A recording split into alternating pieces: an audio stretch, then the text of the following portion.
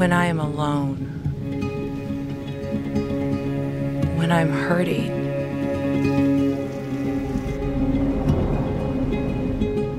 I will put my hope in Him.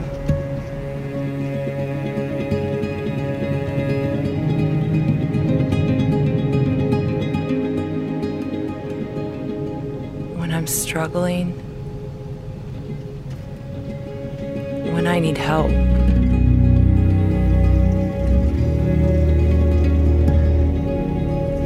His word will guide me.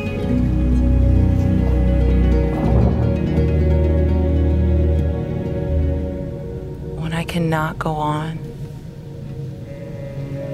when I'm lost, His grace will be enough.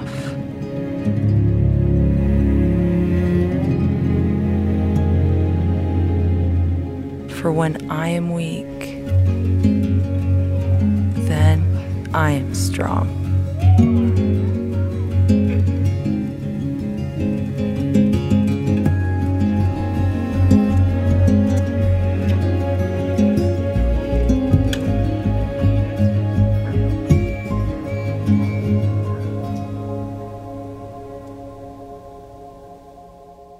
Well, I'm so glad you chose to be with us today. God has a powerful word of hope for you from His word today. I heard a story the other day about a little girl who was asked to pray. The family had a whole bunch of friends over for dinner. Everyone was gathered around the table, and they asked their daughter to pray, and the daughter said, "Mommy, Daddy, I'm not quite sure what to say." She was a little nervous. So they said, "Well, just pray what Mommy prays." So she said, "Dear Lord, why did I invite all these people over for dinner?"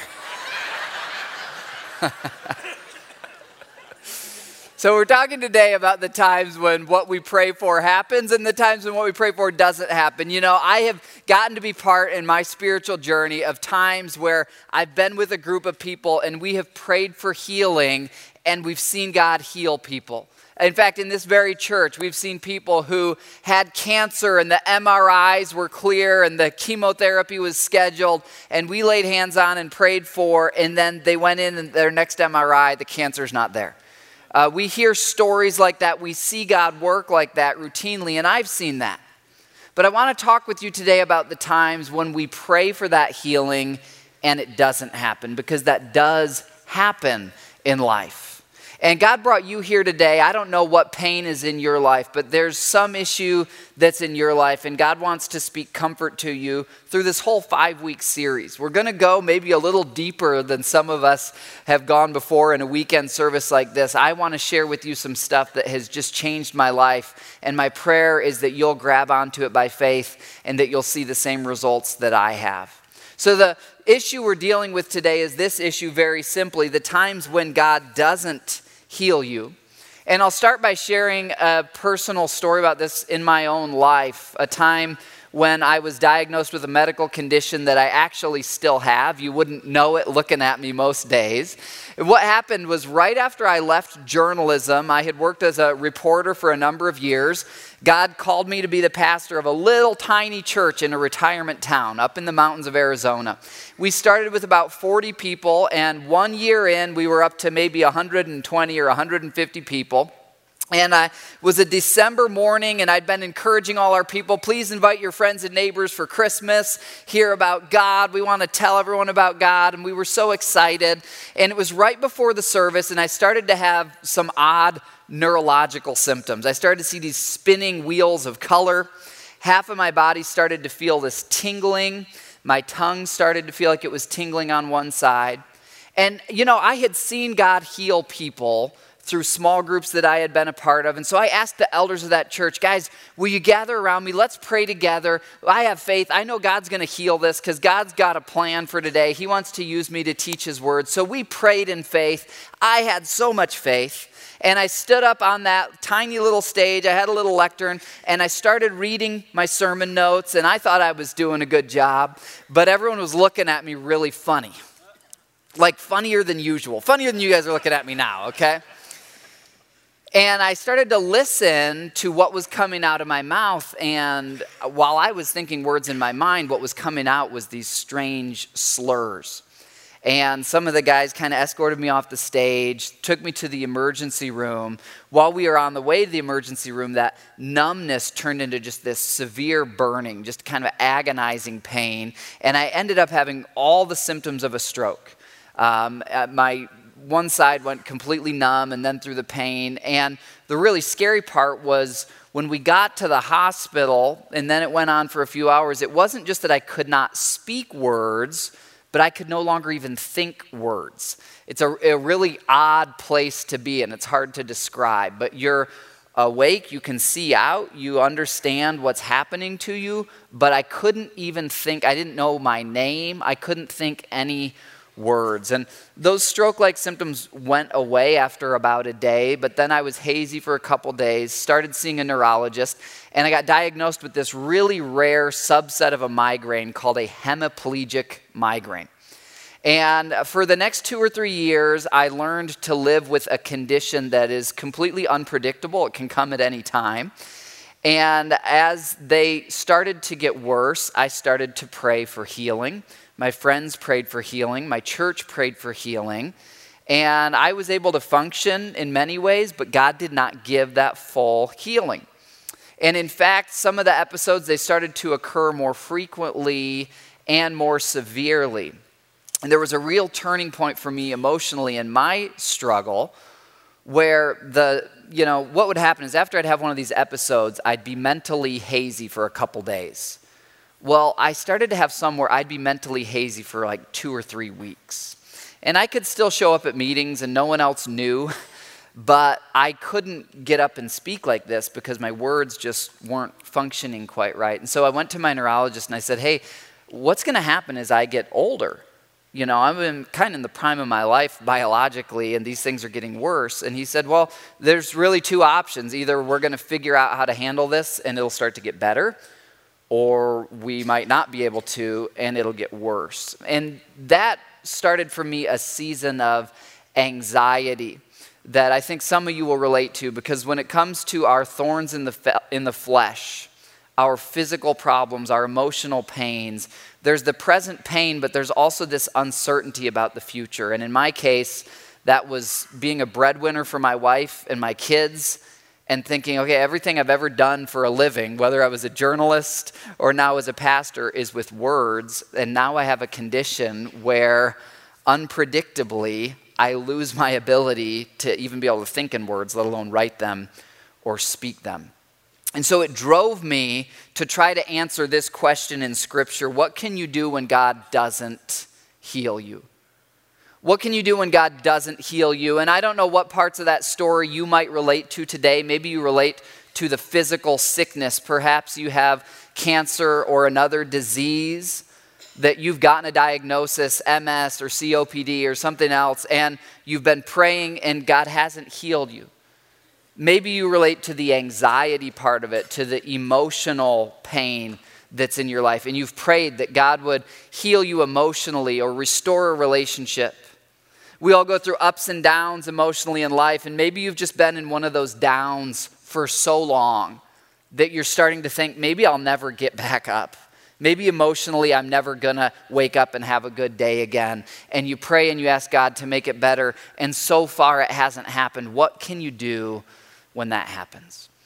Well, because I was experiencing this, it drove me to study Scripture, not to just find a theological answer. You see, I was at a place in my life, and maybe you're there, where I wasn't going to settle for a bumper sticker answer or a little Hallmark slogan or something that sounded kind of cute. I needed something that would actually work in my pain, in my anxiety, in my disappointment, in my fear. And I'd like to share that with you today. So if you have a Bible, turn with me to 2 Corinthians chapter 12. This is one of these odd scriptures that you wouldn't think God would have put it in the Bible, because it's not what you'd expect God to say. But if you'll open your mind to it and your heart to it, you'll find that it's incredibly powerful. And the context of this passage is one that I resonate with because Paul the Apostle's writing, and Paul is a guy who had placed his faith in Jesus, and when he did, he completely abandoned his career. He completely abandoned his life. He even got a new name. His name had been Saul. And he was well off, and he was well known. And when he met Jesus, and Jesus called him to follow him, Saul left everything to follow Jesus. And then life got really hard on the human level. And sometimes in our lives, we choose to follow Jesus and we experience inner joy and inner peace, but all of a sudden our circumstances start to fall apart and we think, I thought this following Jesus thing was going to make my life better. And sometimes to get to better, we have to go through difficult. And I related to Paul in this passage because I had left behind a life of success and other things that, really I was trying to follow Jesus and abandoned a career to follow him. And I knew I wasn't perfect, but I was trying to do his work and I was trying to do his will. And then this thorn in the flesh came into my life. Well, Paul had the exact same situation, though even more dramatically than mine. And here's how he describes it, starting in verse 7 of 2 Corinthians 12. Paul says, there was given me a thorn in my flesh. Now, this word flesh is the Greek word for your body. So what Paul was going through involved physical pain or physical sickness. And if that's where you are today, this passage applies to you. And then Paul says this, what he was going through was a messenger of Satan sent to torment him. Very interesting. And so Paul's suffering was not only physical, but it was also spiritual. There's actually in the unseen realm a spiritual suffering, a spiritual attack that is against Paul. And then Paul uses this word torment, which is an emotional word. So maybe you're here and what you're going through is not something physical like cancer, but it is something emotional, whether it's anxiety, depression, a broken relationship. Whatever your thorn in the flesh is, it's covered in these categories. And here's what Paul says in verse 8. 3 times I pleaded with the Lord, please take this away from me. If you're a Bible circler, you might circle the words 3 times because the idea to a Jewish writer like Paul of saying 3 times, it may include the literal number 3, but it's much more than that. It's the idea of completeness. It's the idea of Paul having a number of these prayer sessions with God, and we know from other passages, Paul describes wrestling in prayer, agonizomai, the Greek word from where we get our word agony. Paul talks about agonizing, wrestling in prayer. So when Paul says that he pleaded, we know this was not a casual ask. Hey God, would you please take this thorn away? This was intense. And we know that it wasn't just a brief ask, it was completed. That's the idea of the 3 times. He's going to God 3 times. In fact, as we keep going through this I Am Strong series, we're going to see that Jesus, who was God among us, he has felt our pain to such a degree that Jesus had a thorn in the flesh, multiple thorns pressed into the flesh of his scalp when he wore a crown of thorns. Not only that, but the Greek word that Paul uses for thorn is actually a word we would translate as stake. Not a ribeye steak, but like a tent stake, okay? And Paul says these thorns in the flesh, they're like stakes that impale me. Well, Jesus can relate to that too, can't he? Jesus had 3 such thorns in his flesh. And very interestingly, the night before Jesus went to the cross, fully knowing what was coming, he prayed in agony to the Father in the Garden of Gethsemane. In fact, he tells his disciples, my soul is overwhelmed to the point of death. So Jesus relates to your emotional pain. But what happens is 3 times Jesus asks the Father, Father, if there's any other way. Father, if there's any other way to redeem humanity and buy humanity back from Satan's control.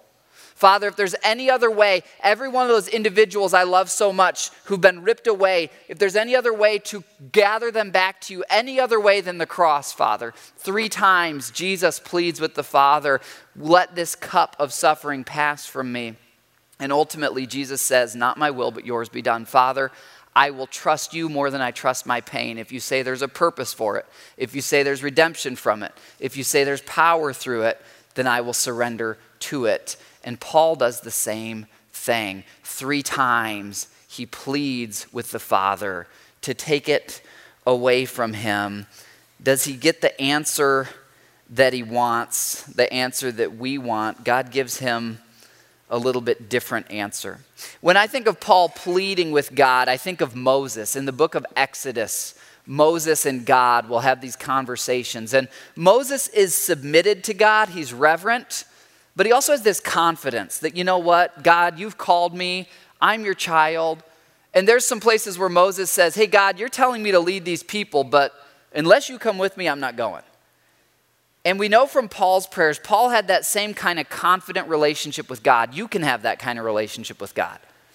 So I imagine Paul, when he pleads, saying, Father, you know I'm trying to do your will with my life. I'm trying to serve you. I'm trying to do the right thing.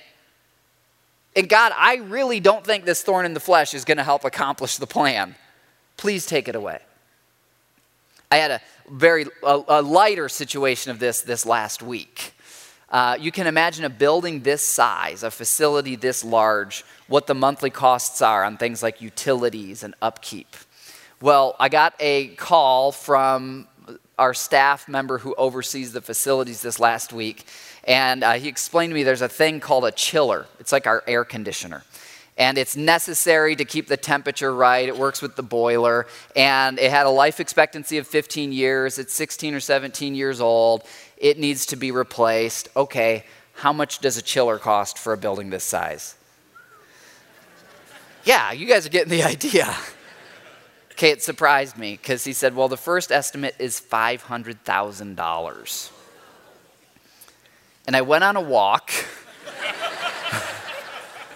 You know, we have a reserve fund. It's in, there's reserves there. But I went on a walk and I was like, Lord, I'm like 2 or 3 months in. We've got a reserve fund, but no, that's just too much, okay? And you know what is great by God's grace? On Wednesday, saw another staff member in that department, and the staff member said, hey, I've got good news and bad news. Bad news is it still needs to be replaced. The good news is we've got another quote, and it's down to $200,000. And I said, thank you, Lord, for $300,000 windfall there. And so I thought I'd mention, if any of you have had a windfall lately, you might just want to write a little chiller check, okay? That would be okay. That would be okay. But, there's times like that where we just say, God, I don't think, I trust you, but no, I don't think this is how it should be. And that's essentially, and by the way, you can do that. You do it with a heart that says, no matter what, God, I submit to you. No matter what, I trust you. And I have to think that Paul pleading, very much like Jesus in the Garden of Gethsemane, if there's any other way, let this pass from me. He pleads with God. And now God's going to give him the answer that he didn't want, that I didn't want in my life, and maybe that you don't want in your life. And it's this.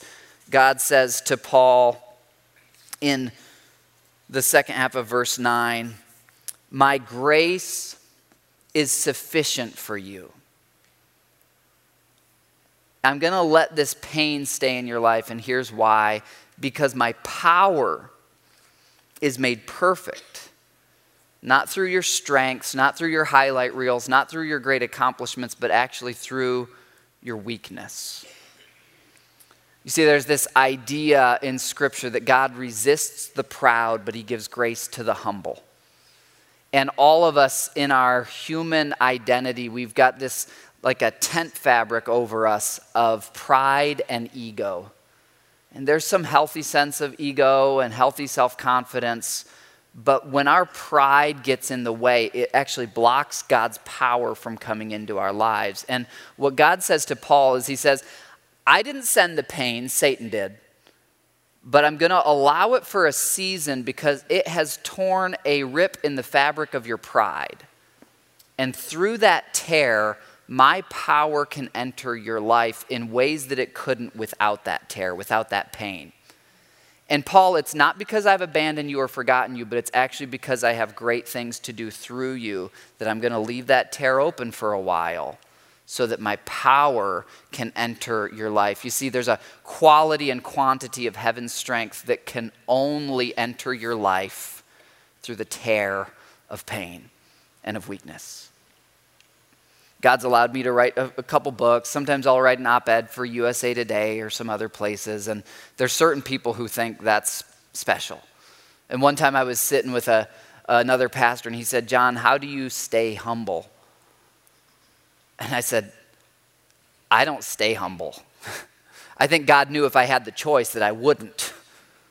So he didn't give me the option.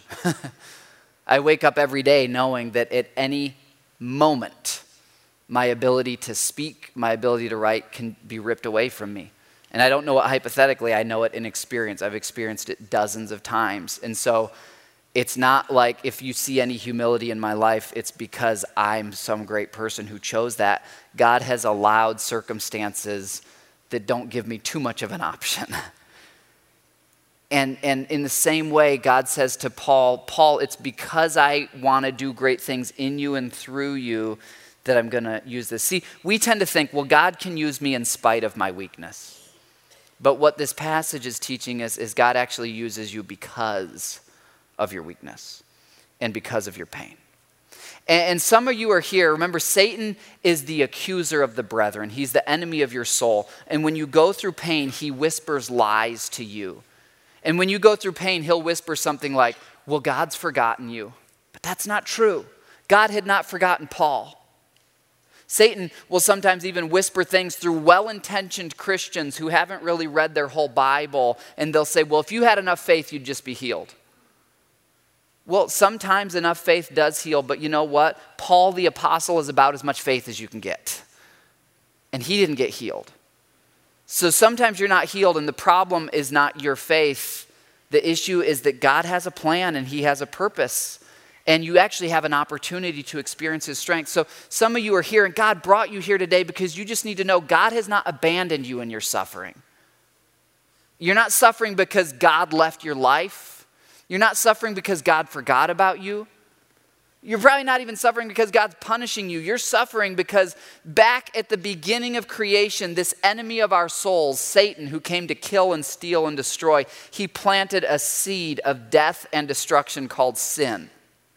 And just like a tree, that seed has grown up and it has spread its roots throughout human history. And all of us are born with DNA that's broken because of sin. So we will all get cancer or things like it and die eventually. Not because we've done anything wrong in this life, but because of what we've inherited in this world. And because of sin in general. We will all feel brokenness in our relationships. There's brokenness in the very planet Earth. The tectonic plates, the weather patterns are broken because of sin. And what God says, if you look at Genesis to Revelation, is that he came into the world to redeem and to deliver us out of the brokenness. And so the bottom line is this: Satan wants you to think that God is the author of evil. But Satan is the author of evil. God is the one who will deliver us from evil. And sometimes that deliverance doesn't come as immediately as we'd like. But when that's the case in your life, don't give up on believing that God is for you, that he's with you. And if you'll turn to him with your pain, he will deliver you in time. You see, the biggest question for you to answer with your pain is this: will you turn toward God with your pain, or will you turn away from him because of your pain? Where there's pain in your life, will you, like a child with a broken toy, say, God, I know you're good, and I bring it to you. And if he doesn't fix it right away, you know he's going to fix it eventually, but you trust him. Or will you say, God, how could you allow this toy to break, and you turn away from him? I've seen people go through, on the human spectrum of pain, what I would call smaller level pain. Not that big of a thing, but they turn away from God because of the choice in their own heart. And I've seen other people go through the highest level imaginable of pain and turn to God with their pain and see God do something miraculously in them and through them. In fact, I've got a friend I'll tell you about next week. She's been in a wheelchair for 16 years. She was in an accident that severed her spinal cord. Completely paralyzed from the waist down. Sadly, right after it happened, a misguided pastor told her, if you just had enough faith, you'd be healed. And she spent about the next 3 or 4 years living under false shame and guilt, thinking that she was the problem. But she kept turning to God with the pain. She pushed through that. And I asked her, because she told me, she said, John, if I could go back and change that accident, I wouldn't. Because I used to look beautiful on the outside and be fit and healthy, but I was insecure on the inside. I didn't know who I was, and I didn't know where I was going to go for eternity. Now, my body's broken, but on the inside, I know who I am, and I am secure, and I know where I'm going for eternity. So, John, if I could go back, I wouldn't change the accident. God can do in you, if you will turn to him with your pain, things that will never happen in your life without your pain. So God makes this promise to Paul, and here's how Paul responds in verse 9. Therefore, God, if you say that your power comes into my life through my weakness, well, then I'm going to boast gladly about my weakness, and my weaknesses, plural. Why? Well, because God, if you say that every weakness is an inlet for your power, then your power is really going to fill up in my life because I've got a whole bunch of weaknesses. Paul believes God, this unbelievable promise. Paul chooses to believe God. Now, we don't know from the way this is written, did this take him a month to get to this place? Did it take him a year?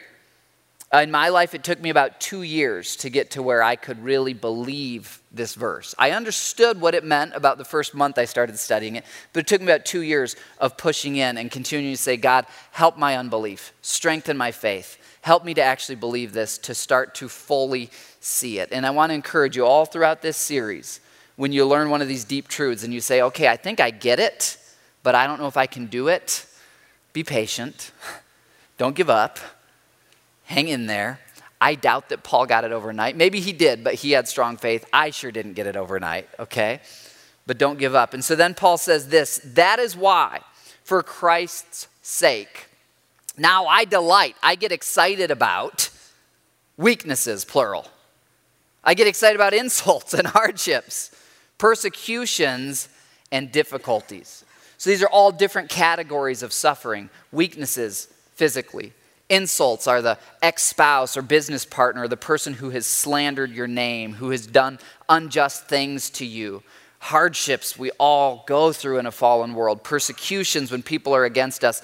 Difficulties is the kind of last catch-all of every pain or suffering or problem that we will go through in this life. And then Paul says this in summary, for when I am weak, then I'm strong. So now you understand why our series is titled, I Am Strong. It's not about if you just try harder, be smarter, be more disciplined, do more, jump a little higher, you can work your way out. It's if you will bring your pain to God, you can experience his strength in your weakness, just like Paul did, and just like I want to share with you from my life. So what's our summary of our text? Very simply this, if God doesn't heal me immediately, then he has something better for me. If God doesn't heal my child immediately, then as unthinkable and hard as it is, he has something better for my child and my family. If God doesn't resolve the broken relationship immediately, then if I will continue turning to him, somehow he has something even better. We don't see it, and that's why it's called faith. We believe the promise of God even when we don't feel it, even when we don't see it. I want to give you 4 affirmations. And really what these are is answers to this question. How could Paul believe this claim of God? I mean, let's be real with the text, right? Let's poke it and prod it a little bit. Paul comes to God with this physical pain and emotional pain, and God says, no, I'm not going to heal it right now, because I'm going to work good through it. But remember, this is not hypothetical. Paul is living in torment and agony. How can he possibly believe this promise of God? How can you? How can I? Well, here's the first reason why. Affirmation number 1, because I know that God will heal me in time. I know that God will heal me in time. Paul knew this. And this is why Paul could believe, this is why Paul could accept no for now as an answer, because Paul knew it wasn't no forever. In fact, if you are taking notes, you might want to write down 2 Corinthians chapter 5, 7 chapters earlier than where we are right now. And it's in 2 Corinthians chapter 5 that Paul explains the way that he views life and its reality, and it's this, that this life on earth is a very short temporary precursor to a very long eternity. If you think of the previews before the movie, that's kind of what this life is. And Paul got that. Paul understood how long eternity is. Not only that, Paul understood that because he was a follower of Christ, because he had placed his faith in Christ, he was going to have a pain-free eternity where there are no thorns in the flesh, where there are no tears, where there is no divorce. Paul actually in 2 Corinthians 5, he describes your body and my body and his body as tents, like a camping tent. And essentially what he says is this: because of sin and what Satan did to planet Earth, all of these tents are going to wear out. And so what happens is when our faith is small, when we don't see eternity, when we think this life is it, then when we get a tear in the fabric of our tent, we go to God for a patch. And sometimes God gives the immediate healing. And where you needed an organ transplant, now all of a sudden you don't. You had cancer, now you don't. Great, it's a patch on the tent. But you can only patch a tent so many times. And what 2 Corinthians 5 says is that all of us have been born into tents that are infected by sin, and so they're going to wear out.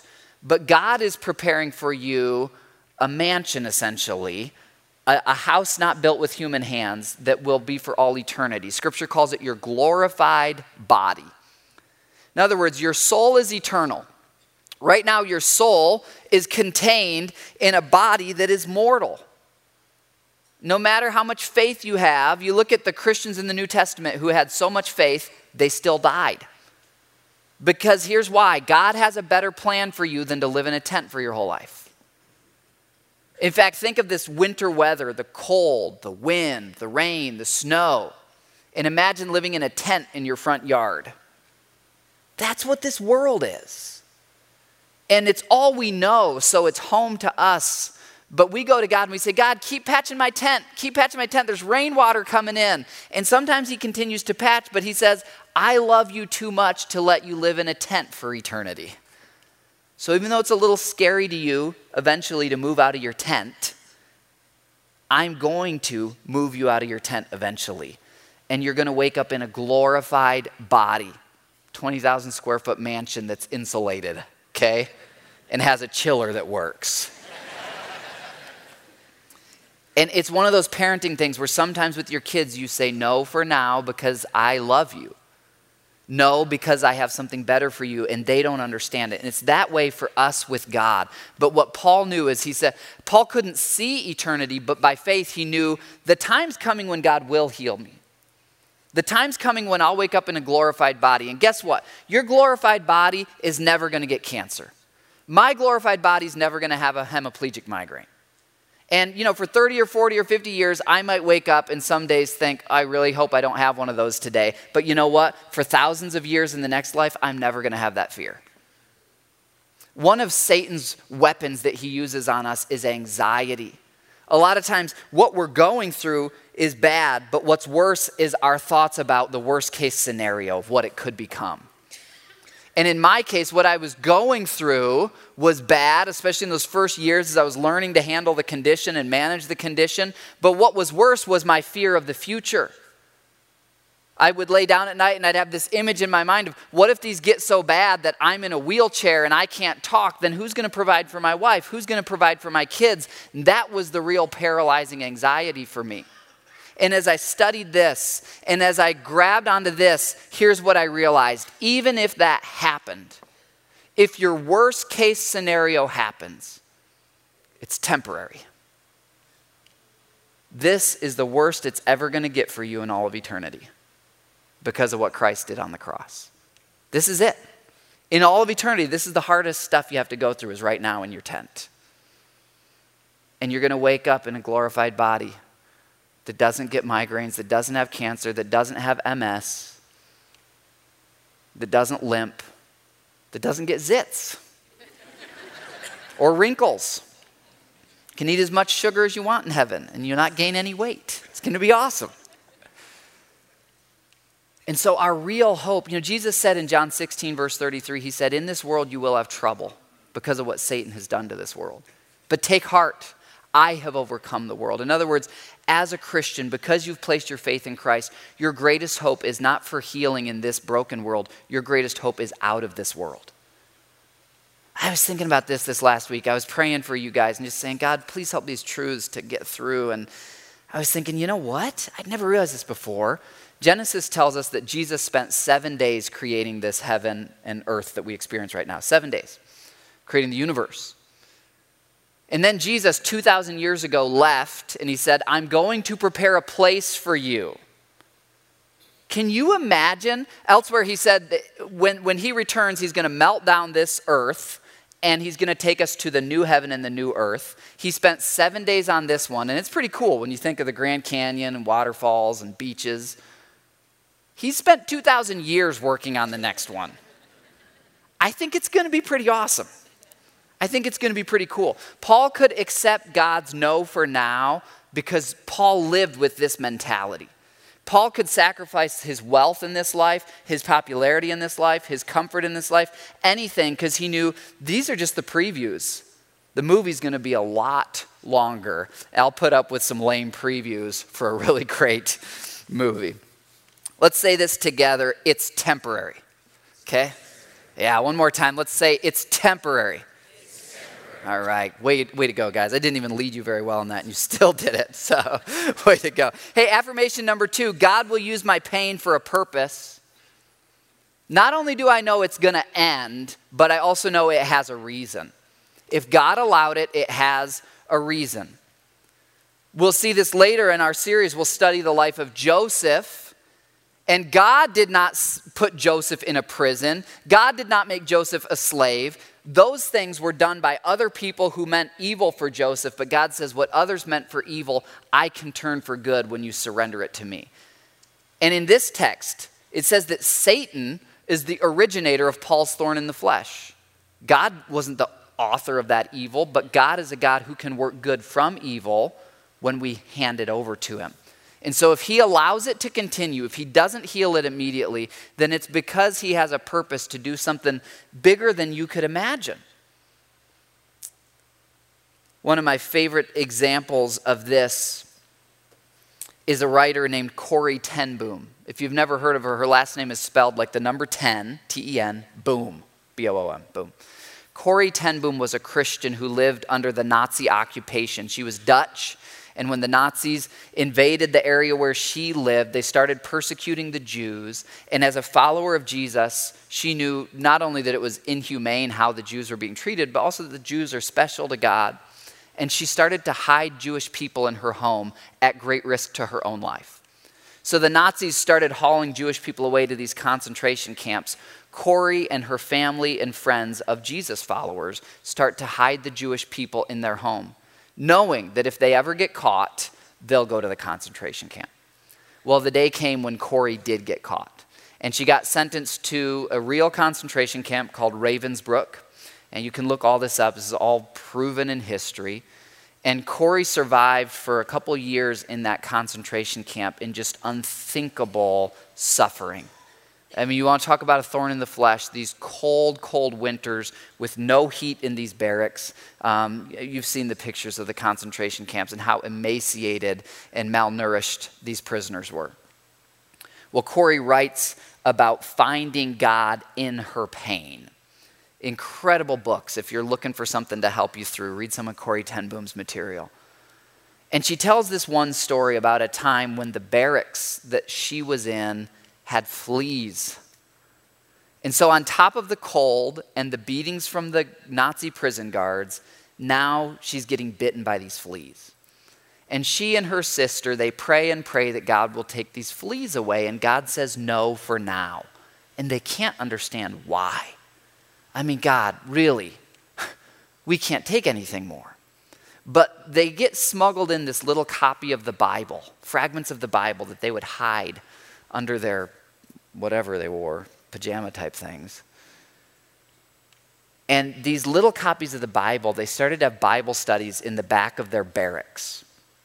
And these Bible studies, the Word of God started to give them perspective and peace and power. And it was the moment every day that all the women in the whole barracks would look forward to, was this Bible study in the way back of the barracks. And they couldn't figure out, because they weren't allowed to have the Bible, they couldn't figure out why the guards never came in and stopped them from having this Bible study that gave them peace and purpose and perspective. And then one day, they overheard from the guards and they realized the guards won't go into the barracks because of the fleas.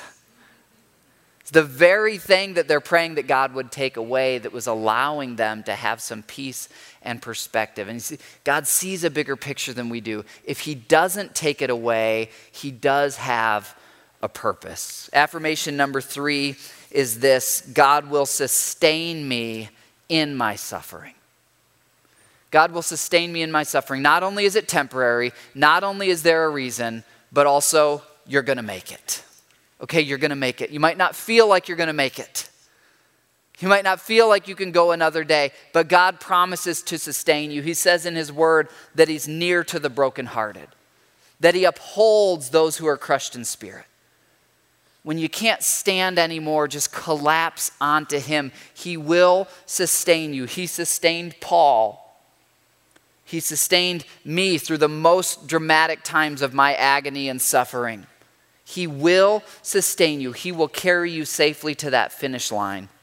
Affirmation number 4, I will experience power when I trust God with my pain.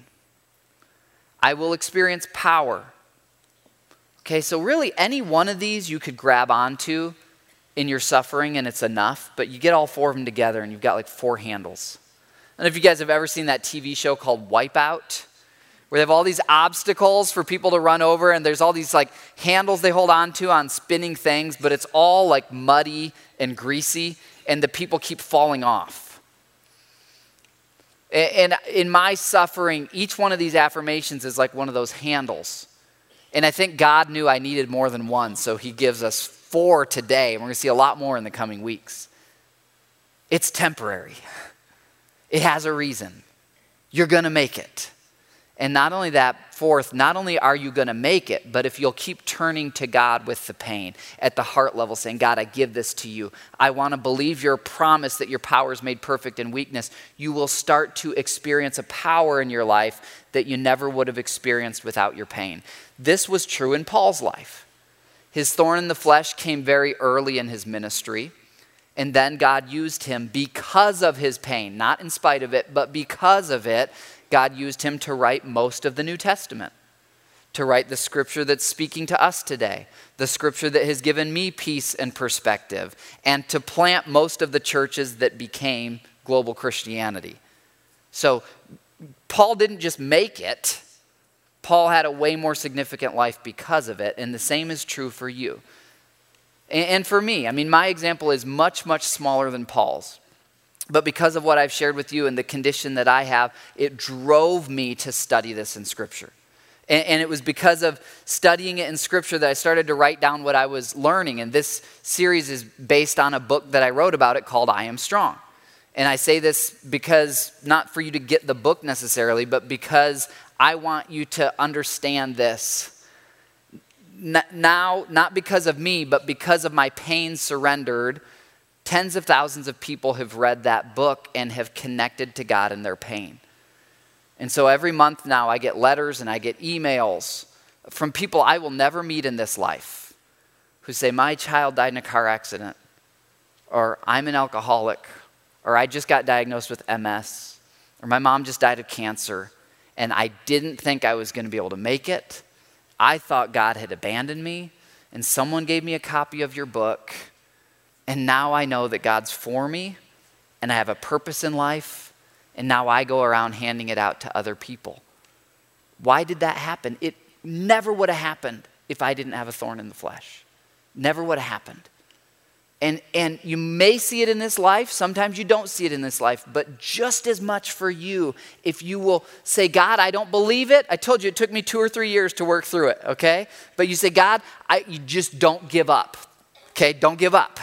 Keep turning to him with the pain, even when it doesn't make sense, even when you can't believe, even when it hurts. You just keep turning to him, and eventually you're going to see God's power work in you and through you in ways that never would have happened without that pain. Well, I want to close by giving you hope, and I'm going to summarize what we've learned with something that'll make our CPAs and our engineers excited. Here's a Bible truth as a math equation, okay? Here it is, but we can all understand it. God's strength plus my weakness is greater than my strength plus no weakness. And here's where this gets real. Next to this greater sign, I would encourage you to write in what your weakness is. God's strength plus my hemiplegic migraines is better than my strength without any pain or suffering. God's strength plus my cancer is better than my strength with no cancer. God's strength plus my divorce is better than my strength and no divorce. God's strength plus my loss is better than my strength without loss. That's what we're learning. Does it sound unbelievable? Yeah, I told you we were going deep in this one, okay? And if you don't believe yet, that's okay. Hang in there in the series. Don't give up. But I'm here as living proof that it works. Paul the Apostle is much more inspiring living proof that it works. Next week, I'm going to share with you a true life story of that friend of mine who's been in a wheelchair for 16 years, and you're going to see from her life that it works. God wants you in this series to taste and experience that he will sustain you in your pain, that it's temporary, and if he allows the temporary pain, there's actually a purpose far greater than you could imagine. Can I pray that for you now? Father, across this room, Lord, I just pray for hope. I pray that you would strengthen our faith where it is weak. I pray that, Lord, every person in this room would just not give up. Lord, you don't ever fold your arms and say, toughen up. Why are you so weak? You're near to us. You comfort us. You're patient with us. And Lord, you are delivering us out of this world. You will sustain us in this world. Not only that, Lord, you have a purpose for our temporary pain, and you have power that we can experience through it. Lord, I just pray across this room, would you help our unbelief, plant seeds of faith in our heart today, that we would believe in you not only for the forgiveness of our sins, but also for eternal life, for strength in this life, and for power and purpose even in our pain. Lord, as we take communion here in just a minute, we want to connect that it's because of the cross, Jesus, it's because of what you did on the cross that we know whatever we're going through is temporary. It's because of the cross that we know our pain can be repurposed for good. So Jesus, we meditate on that. We thank you for the cross. We pray it in Jesus' name. Amen.